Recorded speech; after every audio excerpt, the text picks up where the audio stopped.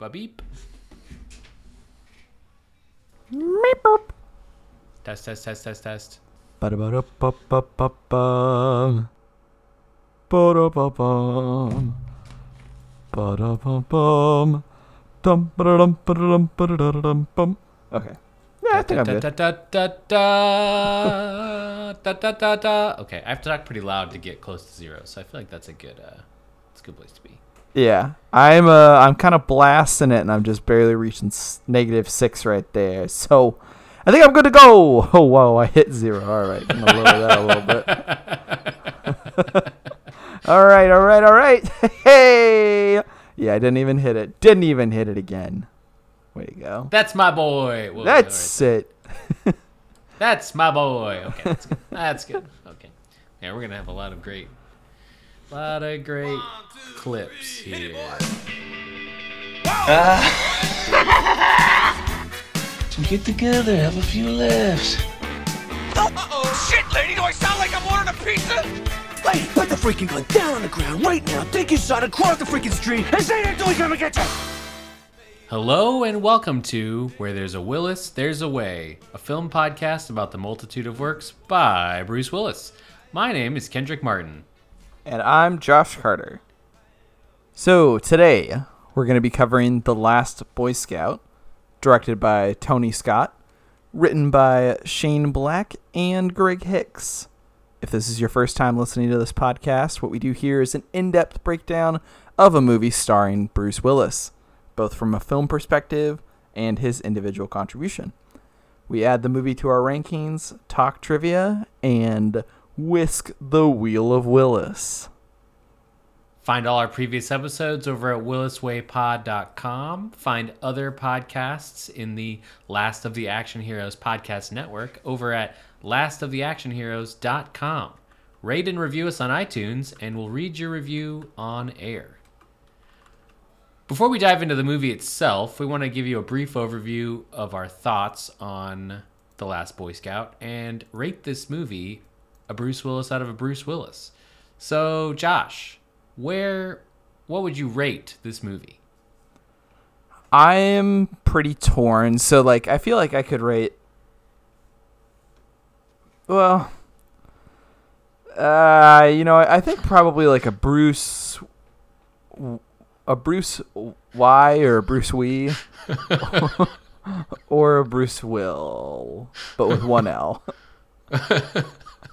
I'm not sure which one. Okay, all right. Well, you have to pick one out of those three. I feel like Bruce We. Okay. So this is if you're not familiar with the Bruce Willis rating system, we're ranking the name Bruce Willis. The more letters, the better the movie is how that works. For those of you who couldn't put our excellent logic together, any movie we rank a Bruce or better, we think is worth watching. So Josh ranked this a Bruce W-I. I think I'm going to go a Bruce W. A little bit less, but still over a Bruce. I think it's worth watching. Yeah. I am glad I watched it. With the caveat of, if you like action movies and you like Bruce Willis, I'd say it's worth watching. If you do not love either of those things in particular, I would probably say, you know yourself, don't go spend your money on this. It's not going to change your mind about action movies. Yeah, this movie is definitely an action movie. It's definitely a violent movie. It's a Bruce Willis action movie. It's what it says on the tin, that you're getting exactly that. Yeah. All that said, though, we both thought it was worth a watch. Absolutely. Yeah, I definitely forgot that we rated movies out of a Bruce Willis at the beginning of the podcast, even though we've been doing that for a while now. So you asked me that, and I was like, oh, fuck, I haven't thought about this. You mean you don't just create it on the moment, on the fly? No. No, not... Well, I guess sometimes I do. Maybe my brain's just, broken today, and so it doesn't want to think all the way through about this thing. Oregon is experiencing a spring storm today. It was a beautiful Saturday, and then today is Sunday, and it is super windy, cold, and very rainy. Yep. So maybe Maybe your brain is just having a little whiplash trying to figure out what's going on. I think that's probably fair. I would, if I was my brain, I think I would understand where I was coming from with that. I can, yeah, that makes sense. Before we dive into this movie, we have an email to read. Josh, do you want to read this email? Yeah, I figured you were gonna ask me that. But yeah, the email is as follows. Correction, Cosmic Sin. The female characters are women, not girls, Josh. It's scientist, sniper, and admiral woman if you must unname them. And then a little emoticon, text-based emoticon, with a little tongue sticking out face. Thanks, sassy woman.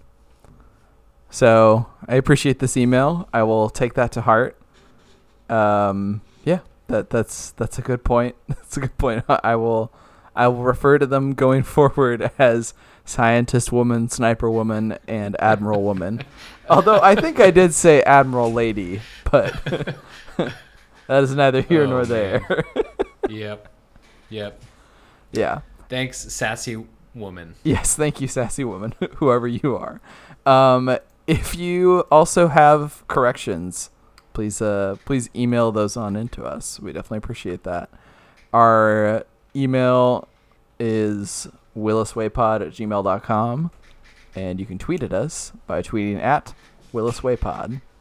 You can also find a Facebook page for the Last of the Action Heroes podcast network over on Facebook, where Facebook pages live. Yeah, both Kendrick and I are extremely active on Facebook. Wink. So if you post things over there, I will probably have my wife tell me about it, and then I will get it in a roundabout way. It's almost better for you to like attach a note and send it via carrier pigeon, but you know, maybe one of these days I'll log on to Facebook and check my like 80 notifications I probably have, and then go respond to that. Not even kidding. The way Josh and I interact with Facebook is Josh's wife takes a screenshot of a Facebook page and sends it to Josh, who then sends it to me. This and then actually I happened, go yeah. and review the comments. I want to give a shout out to those listeners who commented on our Cosmic Sin post about Frank Grillo. Frank Grillo was one of the big exciting points about Cosmic Sin. Unfortunately, if you didn't listen to last week's episode, he spends very little time in that movie. Mm-hmm. Yeah, they don't give that character a whole lot of space in the movie. Oh. Okay. All right, let's discuss The Last Boy Scout.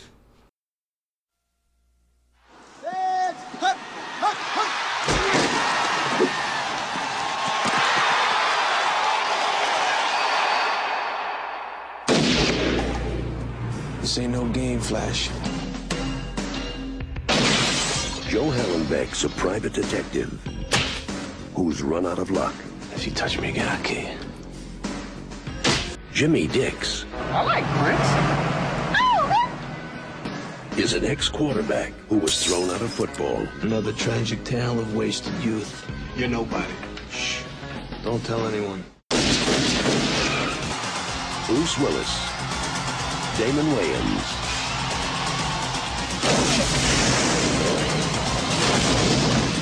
the last Boy Scout. Danger's my middle name. Mine's Cornelius. Tell anybody, I'll kill you.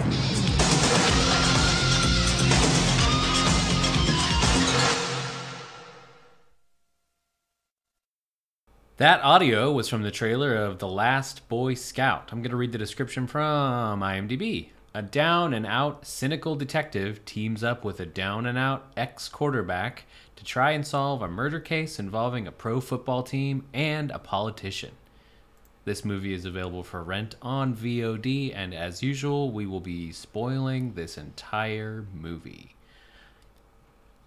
Now, Josh, before we get into this movie, I know sports play a big role in this movie, but I would not call this a sports movie. So for my own indulgence, What are your feelings on sports movies? Are you a fan? Do you usually find yourself enjoying them? Do you not care either way? I think it kind of depends. I would typically say that I'm not a fan of seeing the same story over and over again, and sports movies kind of lend themselves towards a rookie or underdog sort of story, or the comeback kid sort of a story. And once you've seen it a few times, you just get a little bit tired of it, I'd say.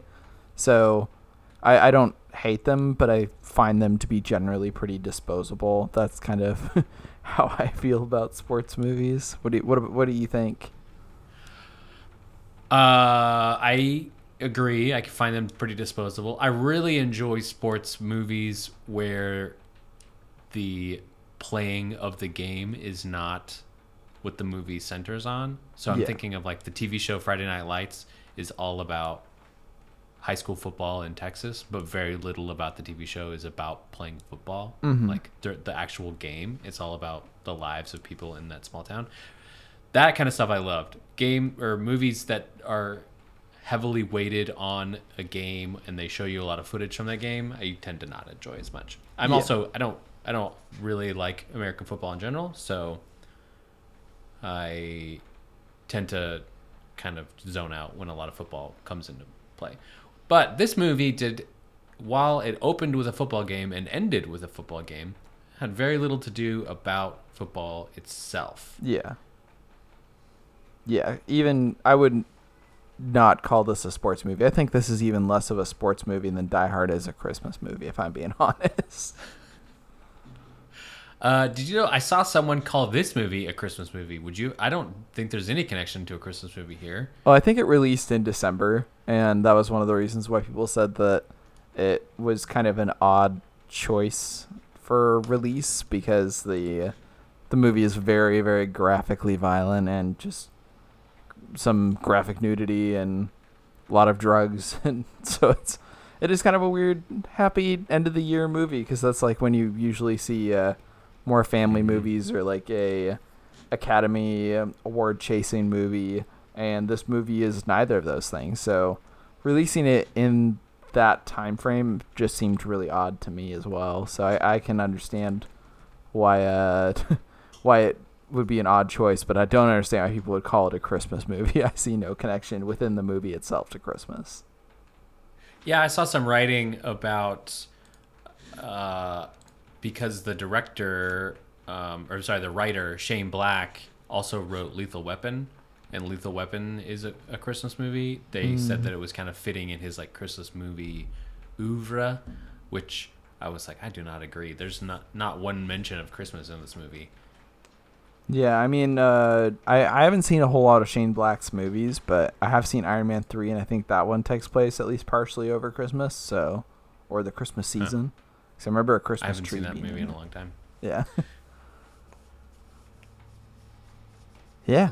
So, speaking of Shane Black, I figure, like, the movie, it's probably a pretty good spot to start when discussing the movie, because I haven't seen a whole lot of Shane Black movies, but he definitely has a very distinct style of pretty snappy, sarcastic dialogue, and a lot of kind of intense things surrounded by that snappy dialogue.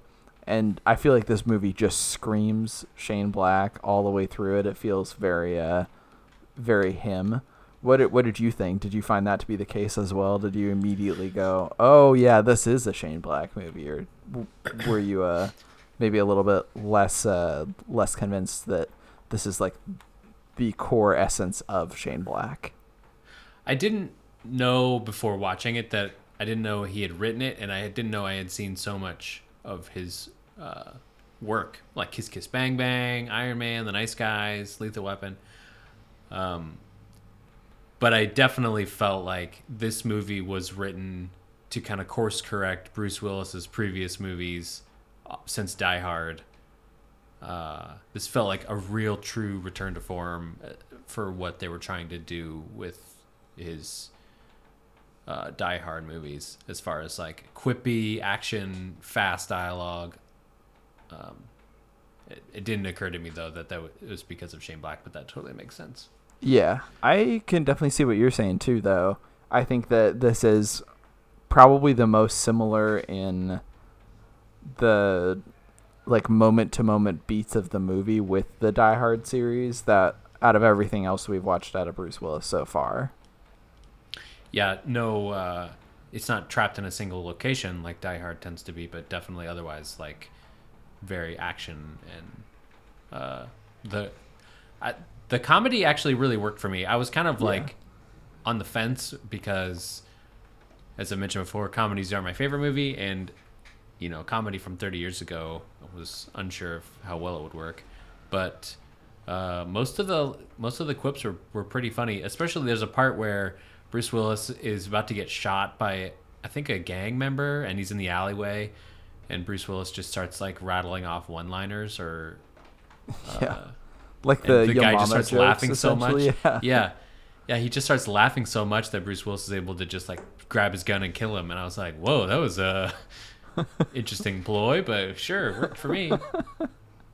Yeah, I really liked how they leaned into making Bruce Willis's character so despicable in this movie and just 99% irredeemable. I thought that was really great, and I I actually enjoyed watching Bruce Willis just be a total asshat for the entirety of the movie. I thought that he worked really well on it, and he does really great playing against somebody else that is also a comedy sort of actor and comedian. So I think that he and Damon just play really, really great against each other. I don't know if I've seen much else of the stuff that stars Damon Wayans. Although he is in the Lethal Weapon TV show, which I have not seen any of, but I wonder if there's like a Shane Black connection there or if it's just coincidence. Yeah, I think Shane Black just has the credit for original characters but that's Gotcha, about it, gotcha. yeah. But he was quite funny and enjoyable, and I loved their pairing. I thought that they had really good chemistry, and I think we're kind of supposed to be led to believe that they don't really like each other and they're kind of forced to work together, which is given us a little in the beginning, but then the rest of the time I just feel like they're enjoying their time together. They're having a great old time. Which is funny considering that in real life that was not the case. Yeah, this movie was plagued by a lot of off-camera woes. Yeah. Apparently, Bruce Willis and Damon didn't really get along great together, and the producer and the director didn't get along great together, and the producer, the director, Bruce Willis, and Shane Black all did not get along well together. So it was a whole big thing. And the guy, Joel Silver, I think was one of the producers of this movie. He also produced like Die Hard 1 and 2, and I think Hudson Hawk as well. And then he and Bruce Willis like never worked together after this movie. They just had a huge falling out. So I think this movie, it doesn't come across all that like maybe when I think of like a movie with a troubled production, I think of a movie that doesn't necessarily have a great end result typically because you can see some of the dynamics playing out and you see people not trying as hard, but I still feel like everybody's given a pretty good performance and the end result of the movie is pretty good too. But the whole drama behind the scenes just makes it more sad for me because it's like, you guys made it look like it was so much fun and then you did not have any fun making it. What a tragedy. Yeah, totally. Yeah. We've said several times on this podcast how important it is that the actors at least appear that they're having fun. Mm-hmm. And a lot of bad Bruce Willis movies, it seems like he's just not having any fun making the movie. Yeah. But this is a great example of someone who's like playing a pretty despicable character, but you can still have fun playing that role. Yeah, totally. One thing I want to talk about, so this movie opens with like a football scene, like I said, and the football player is told he has to throw the game, and he throws the game by pulling out a gun and shooting the other team members, and then shooting himself in a very graphic suicide. Yeah. And that's when I was like, whoa, this is going to be a graphically violent movie. Yes. That yet still, even when I knew that it was going to be graphically violent, it still found ways to impress me throughout the rest of the movie. Yeah, and it's in a weird place because stylistically, I read that Tarantino loves this movie. This is like one of his favorite movies. Or it was. I don't know if it still is, but he loves this movie. And I'm curious. I actually wonder if maybe this is how he got Bruce Willis if he found Bruce Willis and wanted him to be in Pulp Fiction. But stylistically, you have filmmaking in modern times has created a like hyperviolence that we are accustomed to that is not at all realistic, but is over the top gory and gruesome beyond what would happen in reality in a lot of settings. And Tarantino, I'm thinking of as like the prime example of this. Yeah. And that has a very like depicted look and style to it. And then you had bad special effects in the 80s where you couldn't create a realistic dismemberment or explosion that killed someone because it didn't look real. And so you had these ridiculous puppet scenes where, you know, the actor's replaced by a puppet at the last frame and it just looks silly as the puppet gets blown up or whatever. I'm thinking of like Scanners, classic head explosion scene. But in this movie, the special effects all looked pretty good. Yeah. But it doesn't have the stylized over-the-top aspect that I think a lot of our more modern hyper-violent movies have. And so it just is like eerily accurate, but still very gory. And that left me very unsettled. It's like the uncanny valley of violence. Like, Yeah. not silly, not bad enough to be silly, and not over-the-top enough to be silly. But it's just like right there, and I'm just like, whoa, this is a lot. Yeah. I'm glad that you were left unsettled too, because that was kind of a big thing that I felt watching the movie. Is the movie has like very, very intense violent sequences, and a lot of the shootouts are filmed very well, but some of the like end deaths of certain characters are just really over the top, and they in other things I like it. Like I love seeing a character get its comeuppance and just be totally shredded by a machine or whatever. Like, yeah, that's great. But when you just see it over and over and over again on like different sort of stuff, you just start to get a little bit numb to it, and then that numbness starts to feel weird in your stomach and stuff. So that was kind of what I was feeling when I was watching it, especially towards the end of it.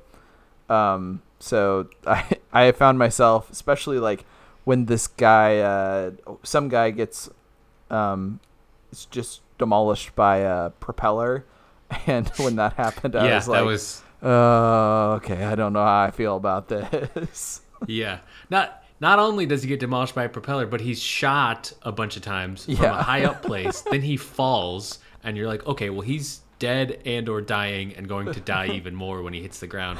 And then they show in slow motion a helicopter fly underneath him, and then he just gets destroyed by that helicopter. Yeah, it's really, really ridiculous.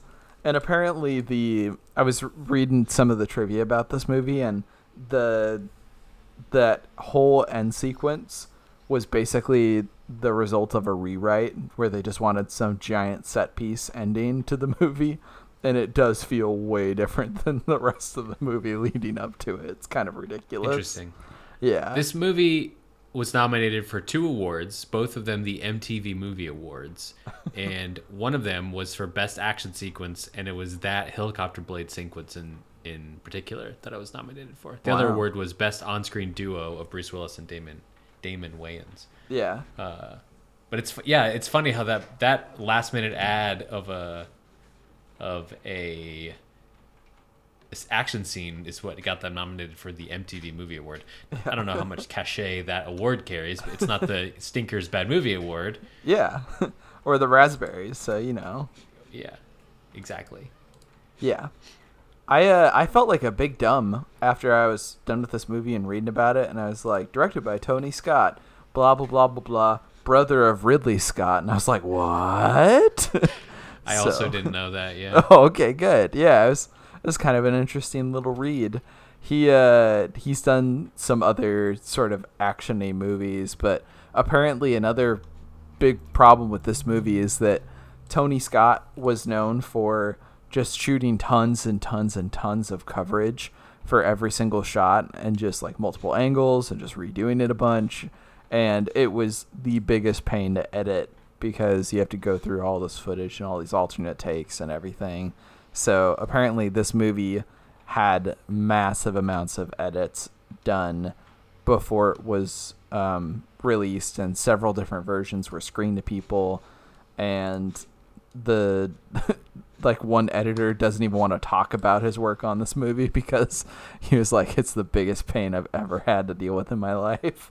So it was a little bit of an adventure behind the scenes, even after they had shot everything, it seems like.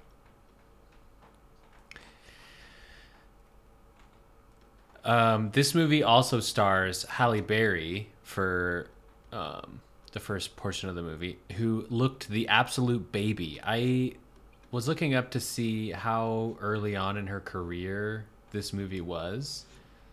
She was in a TV show in the 80s called Living Dolls, and then she had some other random TV spots.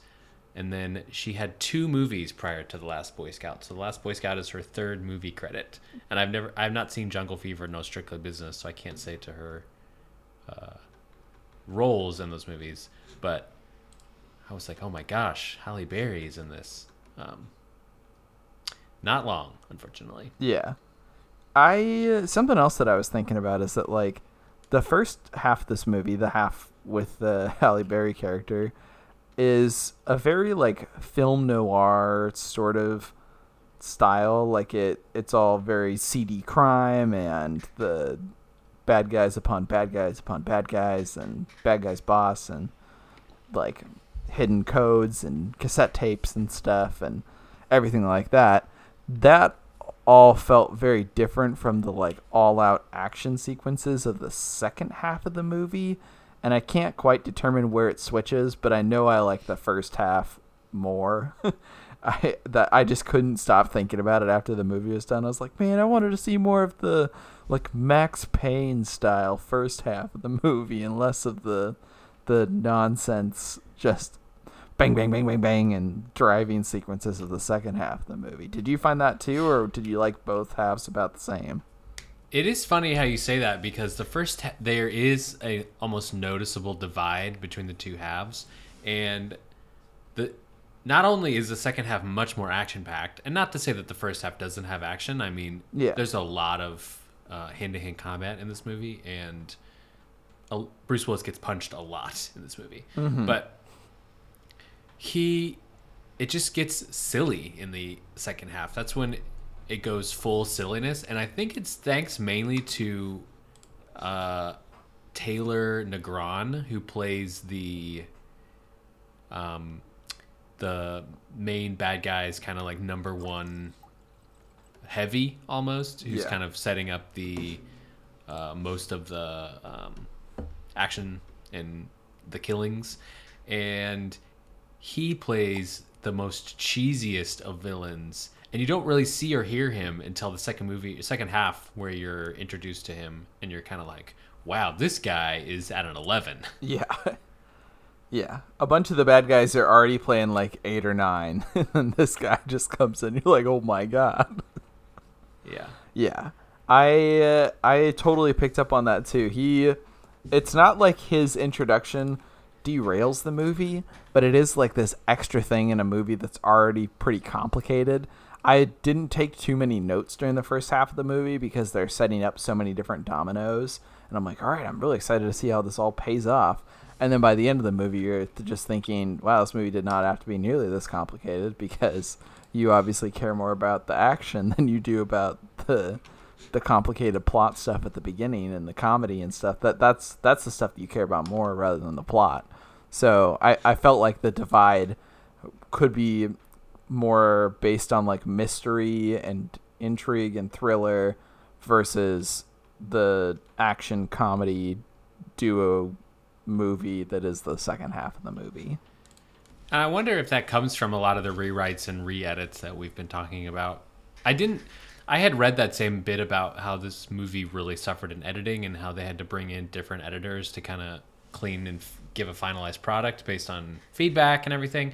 And I never felt like the movie was edited in an overly distracting way. I thought that it seemed like a very well piece of work that made sense and, flowed, and there was explanations. We're not talking Cosmic Sin here where the editor didn't have anything to work with and was really struggling to make any sense out of what he had. Yeah. But the story didn't quite flow all the way through. There was in the first part of the movie, there's a whole bit about how Bruce Willis, his old friend, Mike Matthews, played by Bruce McGill, is like, hey, come, investigate this crime. And then he goes and finds out he's sleeping with his wife, and then his car explodes. And then we never really talk about that guy again. Like, it's just kind of like, well, my friend slept with my wife and then blew up in a car. Yeah, that's fine. They talk about it like once more, but they just say that what you just said, and then they move on. Yeah. Which is kind of a bummer because I like that guy. I like that actor.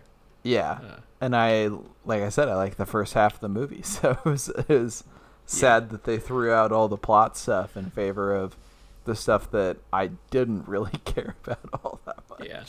C4 plays a big role in this movie. Oh my god, and yeah. I don't know how easy it is to acquire C4, but they've acquired a lot. And one of the set pieces involving C4 is they put some in their trunk and then convince the bad guys to shoot the lock of the trunk, blowing the car and the bad guys up. And at that point, I was like, wow, this movie is bananas. Yep. There was no way that you could predict that this guy was going to shoot the lock and blow that up. And also, I'm not even sure if that's how C4 works. Can you just shoot a bullet at some metal nearby and cause the whole thing to blow up? I don't know. I'm not a scientist, but... Yeah, email us in if that works or not. Yeah. Car bombs seem to be something that was like very popular in 90s movies.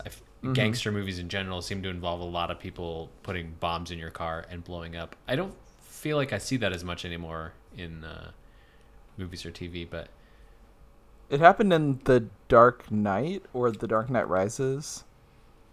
That was like one of Joke's plans. Coming up on like 15 years on that movie. Yeah. Oh, I guess that is. Are we closer to is The Dark Knight closer in release to The Last Boy Scout than it is to current day? I'm so bad at mental math. I don't think that's true. Dark Knight came out in 2008, so that would have been 17 years. Yeah, no. Okay. It's closer to us. Okay. Well, we're getting closer to it being further away every year. Yeah. So, yeah, it's interesting that they have so much C4 in this movie. And I also want to express that there is so much C4 in this movie. Like, as much as you were thinking, multiply that by a little bit more. Because there's just, like, every single plot element. They're like, oh, his car blew up with C4. Oh, no, there's C4 in your car. Oh, no, there's C4 in this piece of gum. Not really. But there's, like, C4 in a suitcase later. And it just goes on and on and on and on. You're like, can we please stop with the C4? Any other plot devices, please? Give us some C5 already. Yeah, Come on. yeah. It's 1991. I want to see C8 on this thing. Yeah. It's quite silly. Quite silly. So the main bad guy is the owner of a football team called the LA Stallions, which not a real football team, and exists only for the purpose of this movie, which I wonder is because they couldn't use a real football team, probably. Probably not. It was slanderous. But a major part of this movie revolves around getting gambling legalized to allow sports betting, which is funny that 30 years ago, people were still having the same conversations they're having today about legalizing sports betting in America. You can bet overseas on things, or you can bet only in Las Vegas, but I'm pretty sure it's case by case across the rest of the US on where you can bet on sports betting things, and it's still like a common discussion in law. Yeah. So here we are 30 years later, still talking about gambling. Yep. This movie, you heard it right here on this podcast, is totally timeless as of now. Yep, exactly. Yep. The other thing that I want to talk about that sports team is this movie opens with Friday Night's a Great Night for Football, which is the most like ridiculous opening song and concert performance that we're set to watch. Yeah. I'm not a big football man, as I've already mentioned, but I didn't think they played many games on Friday night. They played them on Thursdays and Sundays and Mondays.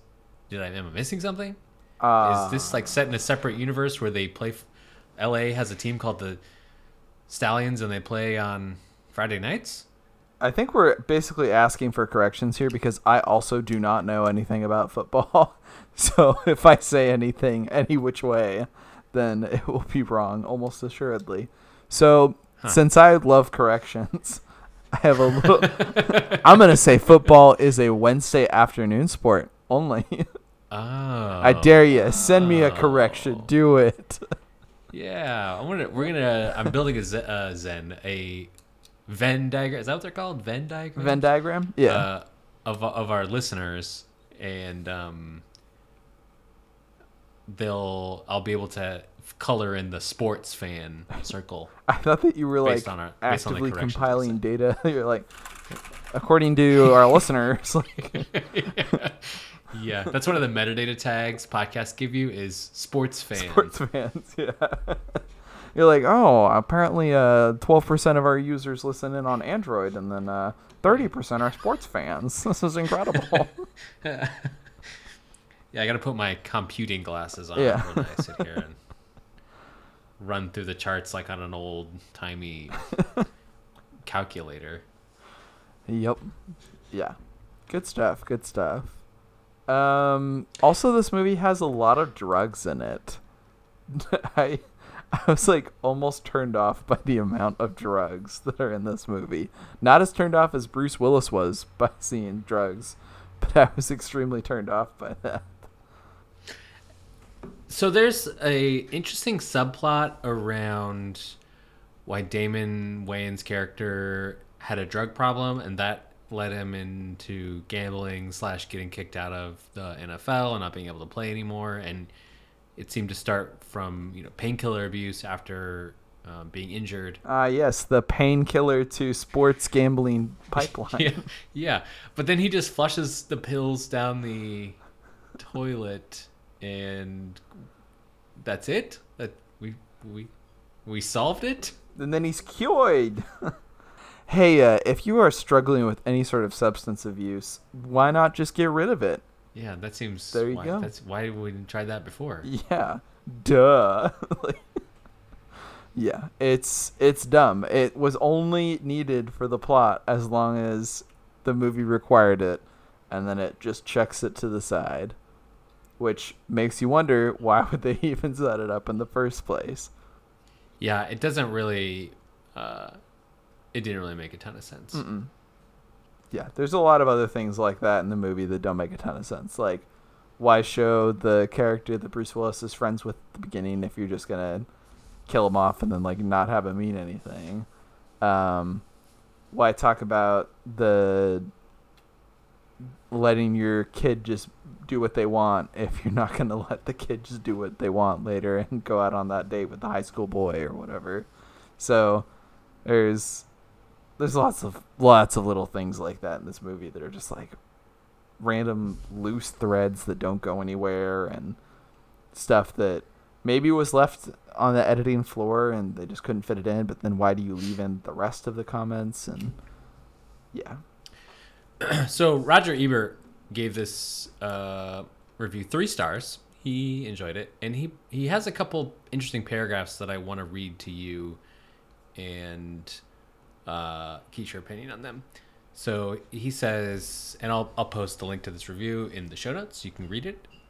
He says, quote, "The only consistent theme of this film is its hatred towards women.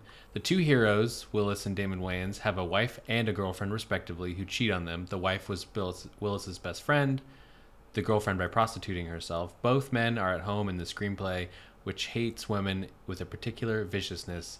The verbal violence, and the message is that a man can only really trust another man. The end of this movie is a particular in the way it insists on this. The hero reconciles with his cheating wife, embraces her, and whispers vile obscenities in her ear. We are intended to read them as tender. Then he strolls off lovingly with his buddy." End quote. So he continues to go on and talk about how this movie kind of treats women kind of terribly, and then he the last paragraph of his review, he says, quote, "The Last Boy Scout is a superb example of what it is, a glossy, skillful, cynical, smart, utterly contempt and vile, misogynistic action thriller. How is the critic to respond? To give it a negative review would be dishonest, because it is a skillful and well-crafted movie. To be positive is to seem to approve its sickness about women. I'll give it 3 stars. As for my thumb, I'll use it and my forefinger to hold my nose." End quote. That's funny because Roger Ebert, famous for giving movies thumbs up, thumbs down. Yeah. So when I watched this movie, I definitely recognized some of the things he's talking about here, but I did not particularly feel like the film itself had such a vileness towards women in general. He also mentions that Joel Silver, the producer, has a track record of producing movies that have a lot of misogynistic and violence towards women movements. Mm-hmm. So maybe that's contributing to the lens that Roger Ebert reviewed this movie. Mm-hmm. But I didn't really feel like this movie. I didn't come away with the feeling that the women were being portrayed as bad. I definitely was like, of course, Bruce Willis, you're treating your wife terribly. Why wouldn't she cheat on you at some point? Or Damon Wayans is dating a stripper. Why, like, you know that getting into this relationship, I wouldn't even, I don't know if the stripping is quote unquote what Ebert's referring to as prostituting herself, but there's also a confusing moment where Damon Wayans is talking about cheating on his wife with someone, and then you find out later that his wife had died a long time ago, and I'm like, so what was that supposed to be about? And he was talking about how much he cheats on people, and I was like, what are we? I don't understand this line. But all that to say, I didn't quite get the message that Ebert's claiming here. How did you feel about this? So I guess it would kind of depend. I think that I understand where he's coming from, and I think that if I went into the movie with the lens of, it seems like Joel Silver doesn't really appreciate women all that much, I would probably come away with a different interpretation than I did, because I didn't get an overwhelming sense of that. I did think that it was kind of dumb that, like, the Bruce Willis character and his wife reconciled at the end and are like, all right, now everything's happy, when obviously they weren't happy before he solved something, and him solving that thing is not going to make their relationship any better. Him solving this external conflict is not going to make their relationship any better. So I feel like it was something that probably wasn't well thought out, but I didn't get the feeling that, like, it hated women or was an anti-woman production, or that was the messaging that they were going for. But also, I do want to acknowledge that I've got a blind spot there, and that I am not a woman, so I don't have that sort of a a perspective that I can offer to bring to the movie. It just wasn't something that I necessarily picked up on, but that doesn't mean that it doesn't exist at all. So I don't know. I don't know what I totally think about that. I think that it was definitely a shame that they didn't really give any of the girl characters much to do, any of the women characters much to do. But I don't. Nice self-correction. Yeah, no kidding. But I don't know if that was purposefully malicious, or even if it wasn't purposely malicious, if that had lasting negative effects. I don't know. That's a really interesting thing, and I could probably read a whole paper about action movies, or this movie in particular, and its treatment of women, and how the effects on that kind of play out over a bigger, broader perspective. But I don't know that I have too many more thoughts on the matter, unfortunately. Mm-hmm. Yeah, I totally agree that we, obviously don't have the, we can't speak from a woman's point of view, so we don't have that light to view this. I think this movie definitely had a representation issue, like the women characters, both Halle Berry and the woman who plays Bruce Willis's wife, and even his daughter to some extent, who has the most screen time, I think. But the three of them were never given a ton to do, and are just kind of there as side roles. But yeah, I never really felt like the movie itself was hating it, but we're 30 years removed from the production of this movie, so it's hard to say. Yeah. The other thing that I feel like I should probably mention is that in the look of this movie from kind of a misogynistic perspective, I feel like to some extent you have to acknowledge that Bruce Willis or Damon Wayans are the good guys in this movie, and I don't really want to acknowledge that they are good guys. Like, I don't even know if in the grand scheme of things they would be on the right side. I think that everybody is on the wrong side in this movie. It's just Bruce Willis is the protagonist. That doesn't necessarily make him and what he does and his whole way of going about things right. Obviously, the police are pretty useless in this movie, and something that is not entirely true with real life. And the characters doing something that does have positive benefits doesn't necessarily make them good characters or good people.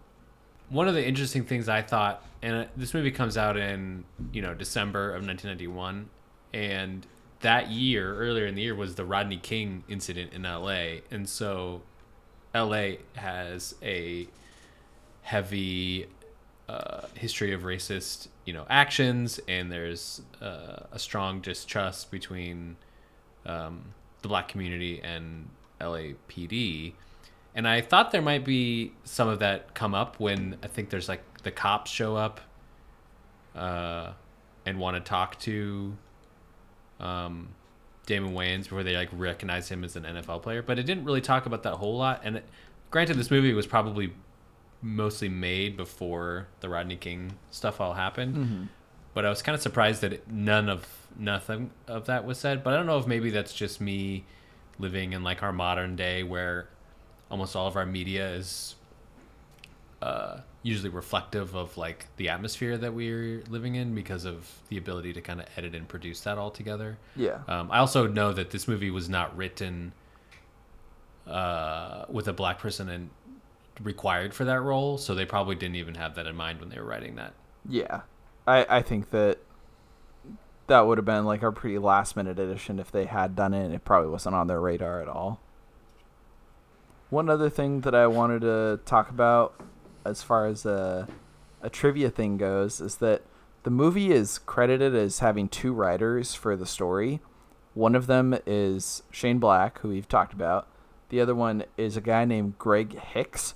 And if you look up his profile on IMDb, he has this movie alone, and he does not even have a Wikipedia page, and I can find nothing out about the person.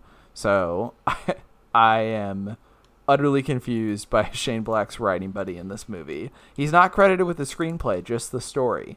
So I'm theorizing that this is somebody that Shane Black met at a bar one time, and they came up with the story together, and he gave him part of a writing credit, and then went off and did his own thing. But I have no idea. I'm so confused by this Greg Hicks person. That's fascinating.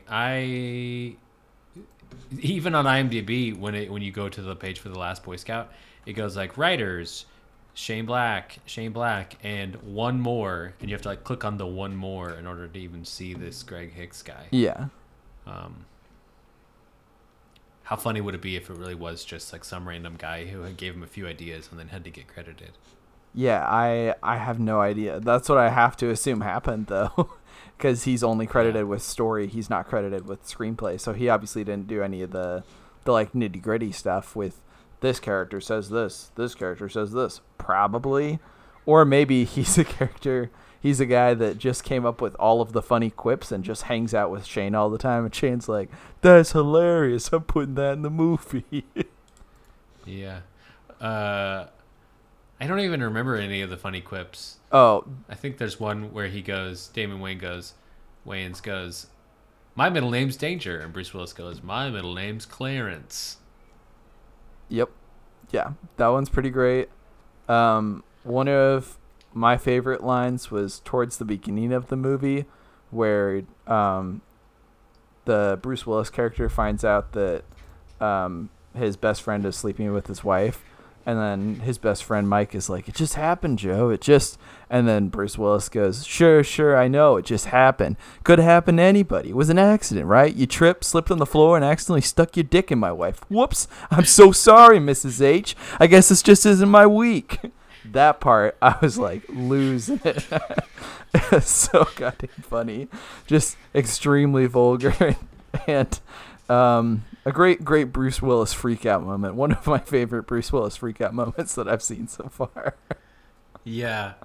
Bruce Willis really is in his element when he can just freak out on something for a little bit and have like really witty dialogue. Yep. That's what. Yeah, absolutely. Yeah, it was an accident. Oh, yeah. Yeah, it's great. Good stuff. Yeah. Before we wrap up this part of the podcast, what do you think of the daughter character, Darian, played by Danielle Harris? So normally when kids are in movies, I'm just like, I can't wait till we get to the point where we can just CG kids out of movies and then make them all robots, because kid actors are generally pretty terrible. But I really liked this kid actor, and she played age accurate. I think she was 13 when it was filmed. And she did great in this movie. I have no complaints about her at all. I thought she was really great with all the snappy dialogue, and the scenes that had her in it didn't feel bad because she was in it or anything. I thought she was a great kid actor. I totally agree. I thought that I loved the bits where she's just telling her dad to like fuck off. Yeah. And her dad's like, don't talk to me that way. And she's like, no, fuck off, Dad. She's watching Lethal Weapon. That's the movie she's watching while they're at home. Yeah. Which is funny. Damon Wayans, I guess, was almost like they had considered Mel Gibson for that role, which would have been even funnier if she was watching Lethal Weapon and would have been like, man, this guy sure looks a lot like you. But I think casting a black guy was a good choice, though, and Damon Wayans was a better choice than just anybody. I think he really did great with his role and everything. Plus, I don't know that I would buy Mel Gibson as a football player. No, me either. Yeah. Or that Halle Berry wanted to date Mel Gibson. Yeah, no, get out of town. No way. But yeah, I thought, getting back to the daughter character, I thought I loved her like quippy interactions, and I also thought that she was like a great third part to their kind of witty banter as the end action sequences go on, and then when Bruce Willis gets captured and she's helping with track him down, and she like gets a gun and all this stuff and everything. Yeah. Oh yeah, that reminds me, when she gives Bruce Willis a gun at one point, she puts it inside of this puppet that they introduced at the beginning, and I was just thinking, like, Well, this is the closest we're going to get to actually being sponsored by Sesame Street, is having Bruce Willis use this puppet during a sequence before he blows a bunch of guys' heads in half. Yeah. So, It was. So Bruce Willis is surrounded by guys, and they're like, "All right, we're gonna kill Bruce Willis and bury him, and then frame him for a crime." Which, don't even get me started on how dumb this seems. Like, you're yeah. frame the guy and then kill him and bury. Like, what? But and then she just like wanders up, and they're like, "Look at this kid," and she's like, "I got this puppet to give him," and then she hides a gun in it and gives it to Bruce. Like, that was some real. We didn't know what to put in here, but ... Bruce Willis gets gun. Screenwriting, if yeah, no kidding. That whole sequence was just very, very silly. Yeah, it was ridiculous. I also enjoyed the silliness of the car chase and the car that goes flying off the cliff into the pool and explodes, and then Bruce Willis just jumps and starts shooting the car. Yeah.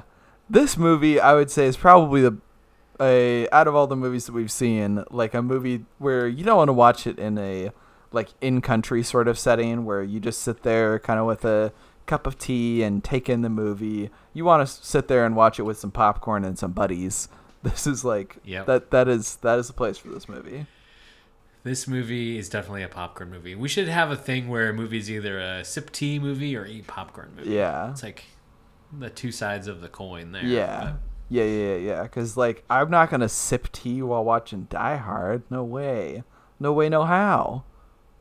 yeah. But I guess Mortal Thoughts is a sip tea movie. I'm not going to eat popcorn in that movie.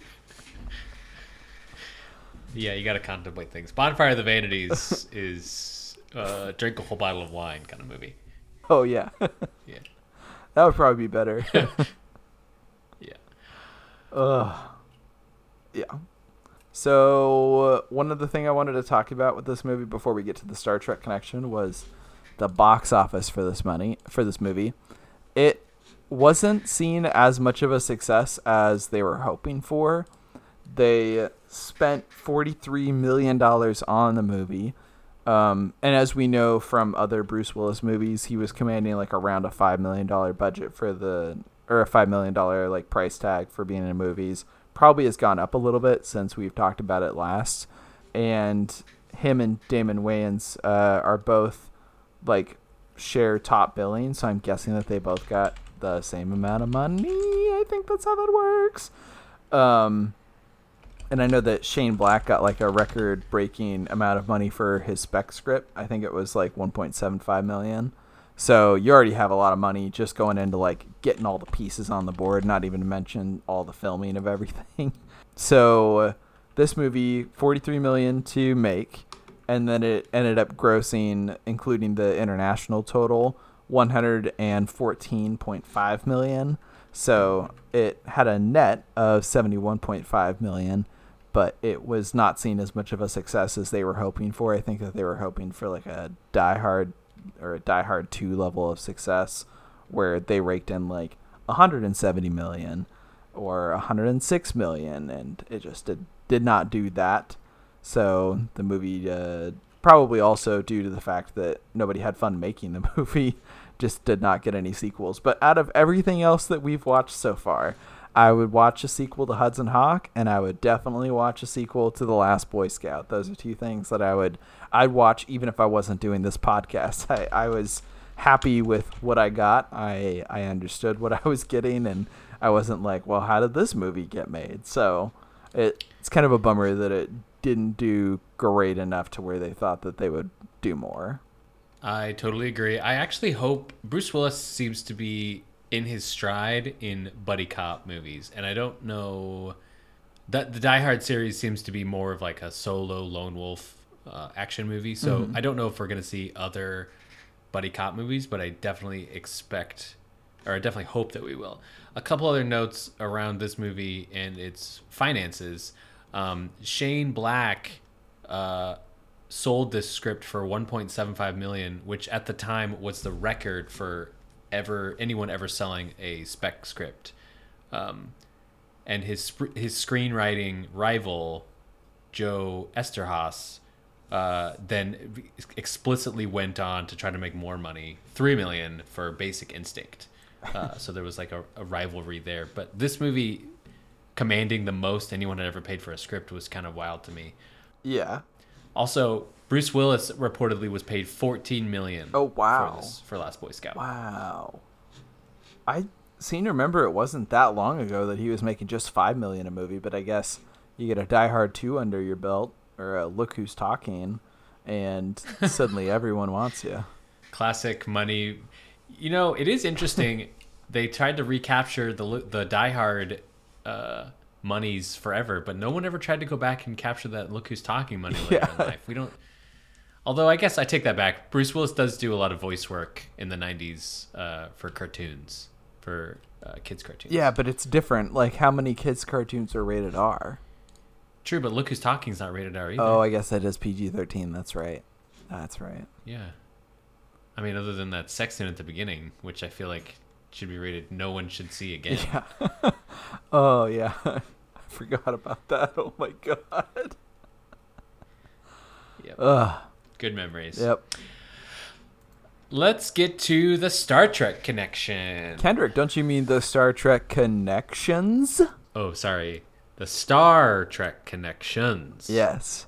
So there's a lot of them, and there's probably more. So send us emails after we get through, and you go, how did they not mention famous character actor blah blah blah who played a Ferengi in one of the movies in a cameo role? Well, I'm sorry, I just got tired of writing all these down because there's so many connections. So first off is a guy named Frank Collison, or Frank Collison. Frank Cauliflower.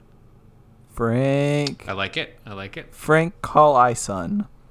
Frank C. We'll call him. Frank C. played a character named Gul Dulac on Star Trek The Next Generation and Star Trek Deep Space Nine, and played the bad guy. I bet that's a Cardassian. He is a Cardassian, yep. And played the bad guy Pablo in this movie.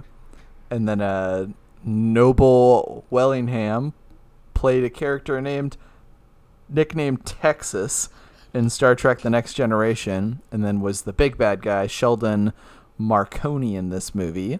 And he's in Kendrick's favorite episode of Deep Space Nine, right? Star Trek Next Generation, yeah. He is in an episode called The Royale, which as a young lad, I loved that episode. He plays Texas, Yeah. Texas. The whole state. And then next up we have Jack Keller, who played a character named Jahil in Star Trek Deep Space Nine, the episode Babel. It is a famous, terrible episode from the first season. Do not ever watch it. And he played the bad guy Scrabble Man in this movie. That is what he is credited as. Do not at me. And then real quick before you move on, is that the episode where they all start getting their languages scrambled because of a virus? Yes, they all start speaking different languages because of an ancient virus. Oh, because it's like Babel, like the Tower of Babel. See. Yep. It is like one of the worst episodes of season 1. It's not up there with like Move Along Home, which is an episode where they basically have to play D&D to break out of the D&D game.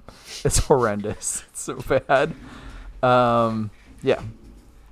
And then there's Bruce McGill, who plays a character named Braxton in Star Trek Voyager, and is friend of the Bruce Willis character Mike Matthews in this movie, the guy that sleeps with Bruce Willis's wife. And then there's also Frank Kopik, and he plays a guy named Bolian Aid, or credited as Bolian Aid on Star Trek Deep Space Nine, and he's credited as Neighbor in this movie, and he is apparently best friends with DS9 actor Armin Shimmerman. So that's presumably how he got his role, and makes me like him a lot more because I love Armin as well. Wow, that's wonderful. Yeah, so precious. I love hearing about stuff like that. So now we've come to the part of the podcast where we're going to talk about Bruce Willis particularly, and we've talked about him quite a bit already. It's kind of hard when he plays such the main part of the movie. It's hard not to talk about him. But I think, like I said, I was thinking compared to, we just watched Cosmic Sin last week. Yeah. And Ugh. similar to this movie, and I think it was maybe Die Hard. Maybe I'm misremembering. But there's this kind of theme around how Bruce Willis is like a bygone hero, and the world doesn't have any heroes anymore, and they have to kind of like reconstitute a hero because we've moved on from being heroes. Cosmic Sin, he's like a disgraced general who they need to come back and use the unusable weapon. In this movie, he's kind of a washed up Secret Service agent who saved Jimmy Carter, a Jimmy Carter lookalike in a flashback scene. But I feel like it seems to be a common thread with Bruce Willis movies where, you know, the world just doesn't have heroes anymore, and he's kind of, they've moved on, and then they're like, oh, well, come back, sir, and save us one more time. Yeah. That seems to be kind of, I think, the direction he's taking his career. But with all that said, I really enjoyed his performance. Like, you know, we've said already, he had a lot of fun. I loved the quip. I loved the action. I thought one of my major problems with Die Hard is he's kind of by himself so much of the time and doesn't have anybody to really riff on, and so he's saying his famous one-liners to himself, which always felt a little strange and kind of out of place. He's saying it to the camera and to the audience, obviously, but it just feels weird for him to be talking to himself. Whereas this movie, he has someone to bounce off of, and I think it really shows how great it is because he can use his comedic and his action talents. And what were your thoughts? Yeah, I actually agree with everything that you said. I think we both like similar stuff from Bruce Willis, and him doing lots of comedy bits and fun stuff like that where he seems to be freaking out and everything. I think we both enjoy that sort of a thing, and this movie has a lot of that, and it's great. And it's like has it times too, because Damon Wayans can just keep up with him the entire time. I'm not watching this going like, wow, this feels like an unequally yoked set of actors. Kendrick and I talked outside of the podcast about how we're both watching Falcon and the Winter Soldier, and we both kind of feel like Sebastian Stan and Anthony Mackie have kind of a they're both good, but Anthony Mackie is maybe a little bit less of an experienced actor than Sebastian Stan is, and so it has kind of this unequal feeling in the show when you're watching it. This movie, I didn't really pick up on that. I felt like they were both working pretty well in step with each other. Yeah, and you know, they're equally billed, and I think they both are definitely selling the movie on their own and together. I think they worked really well together. It is a bummer that they apparently didn't get along well off, behind the camera. Yeah. But the actors. Yeah, I thought Bruce Willis was great in everything that he was doing in this movie, though. He handles all the action sequences well. He sells all the gunfights and everything, and the comedy stuff is the stuff I think I like from Bruce the most at this point, and I thought that he did great with all that. Do you know, and I don't know, so I don't know if you know, does he do a lot of his own stunts, Bruce Willis? I don't know, but hearing about how he complained about being like too warm during that one sequence in the Bonfire of the Vanities, I'm going to guess that he doesn't like physical discomfort, and he probably does not. Because Bruce, he gets punched a lot. There's a lot of hand-to-hand combat. There's a scene where he punches a guy and kills him in one punch because he punches him. He does the classic, punch him in the nose and knock his brain out maneuver. Yeah, and I think he also fell on the concrete, and that also killed him. Yeah. Because I rewound that scene because I was like, how did he die? He just punched him. What happened? Yeah. growing up, that was always a thing of like, don't punch somebody in the face. You could punch their nose into their brain and kill them. Oh, is that a thing? That was a. I don't know if that's like a proven thing, but that's what I was always told. Like, Wow. you could knock their nose bone into their brain and kill them if you punched them. Wow.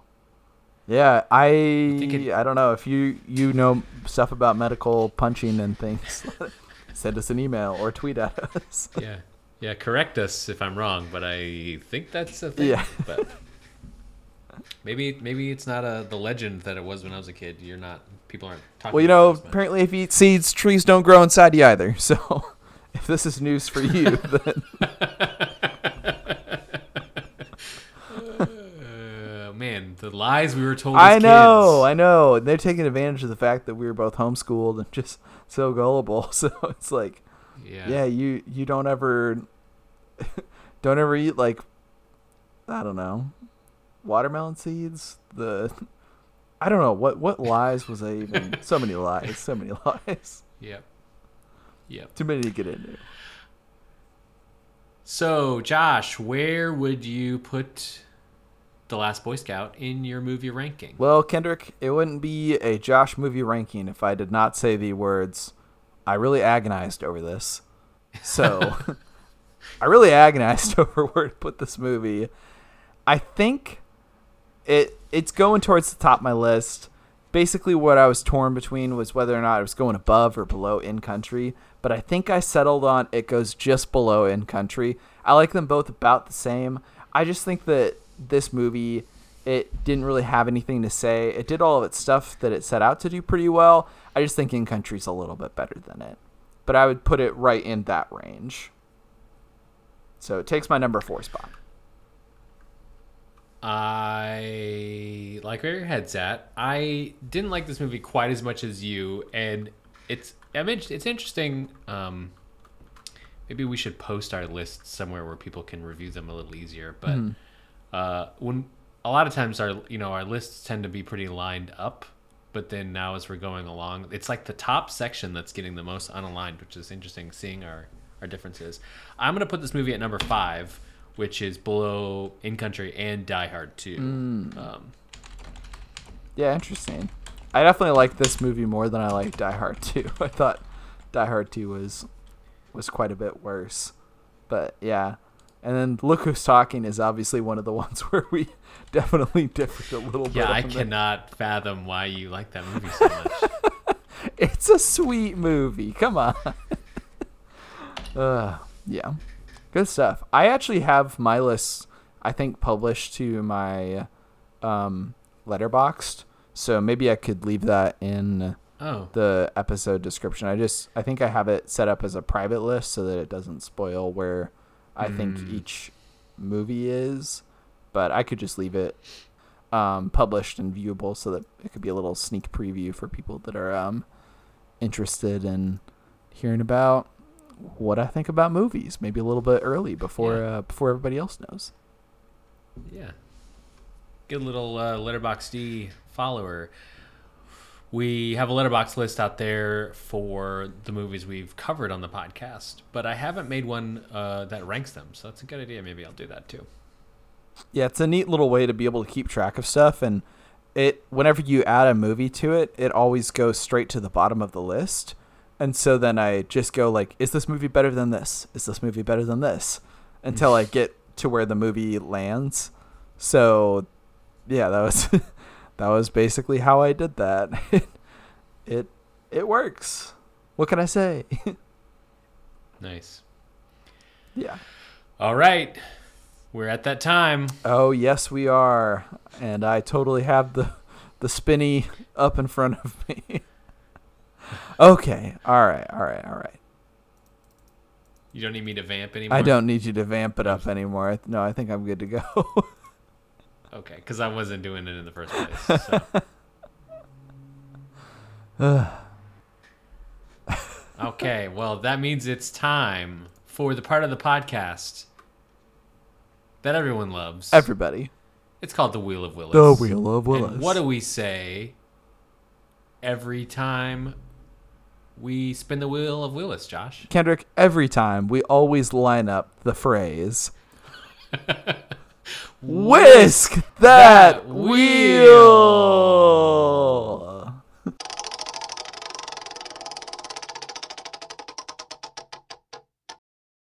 Is there a character that should have been played by Bruce Willis other than the character that he played? So, should we recast Bruce Willis into a different character's role within this movie?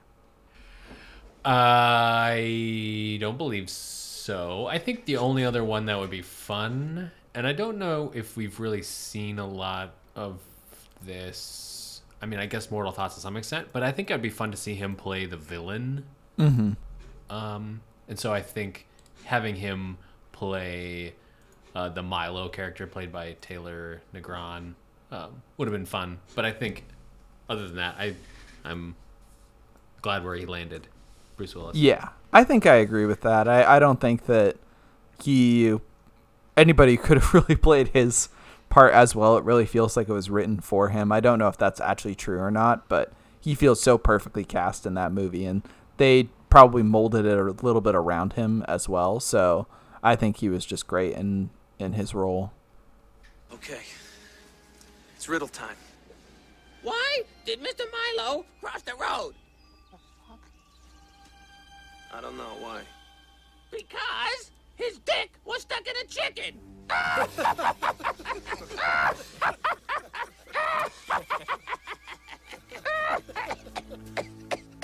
Furball? Yeah. Hurry, Tom. Thinks this is probably the first pussy a lot of you guys have seen in a long time. Especially this fat fuck over here. Where'd you get this suit, Grandpa? Gangsters arrest?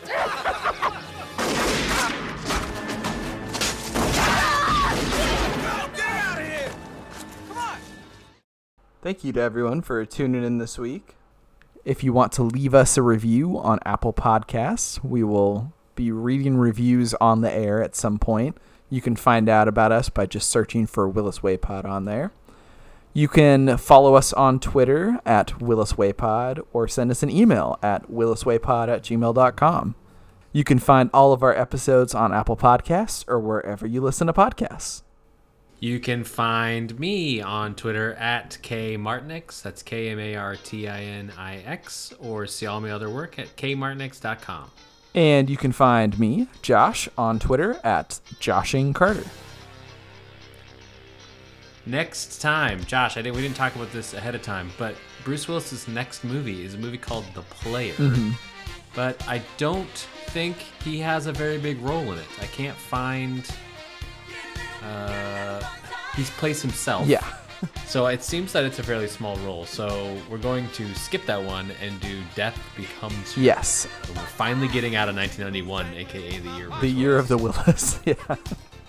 Yep. Yeah. So join us next week when we cover Death Becomes Her. Until then, have a great week. Thanks for listening. Thanks. Goodbye.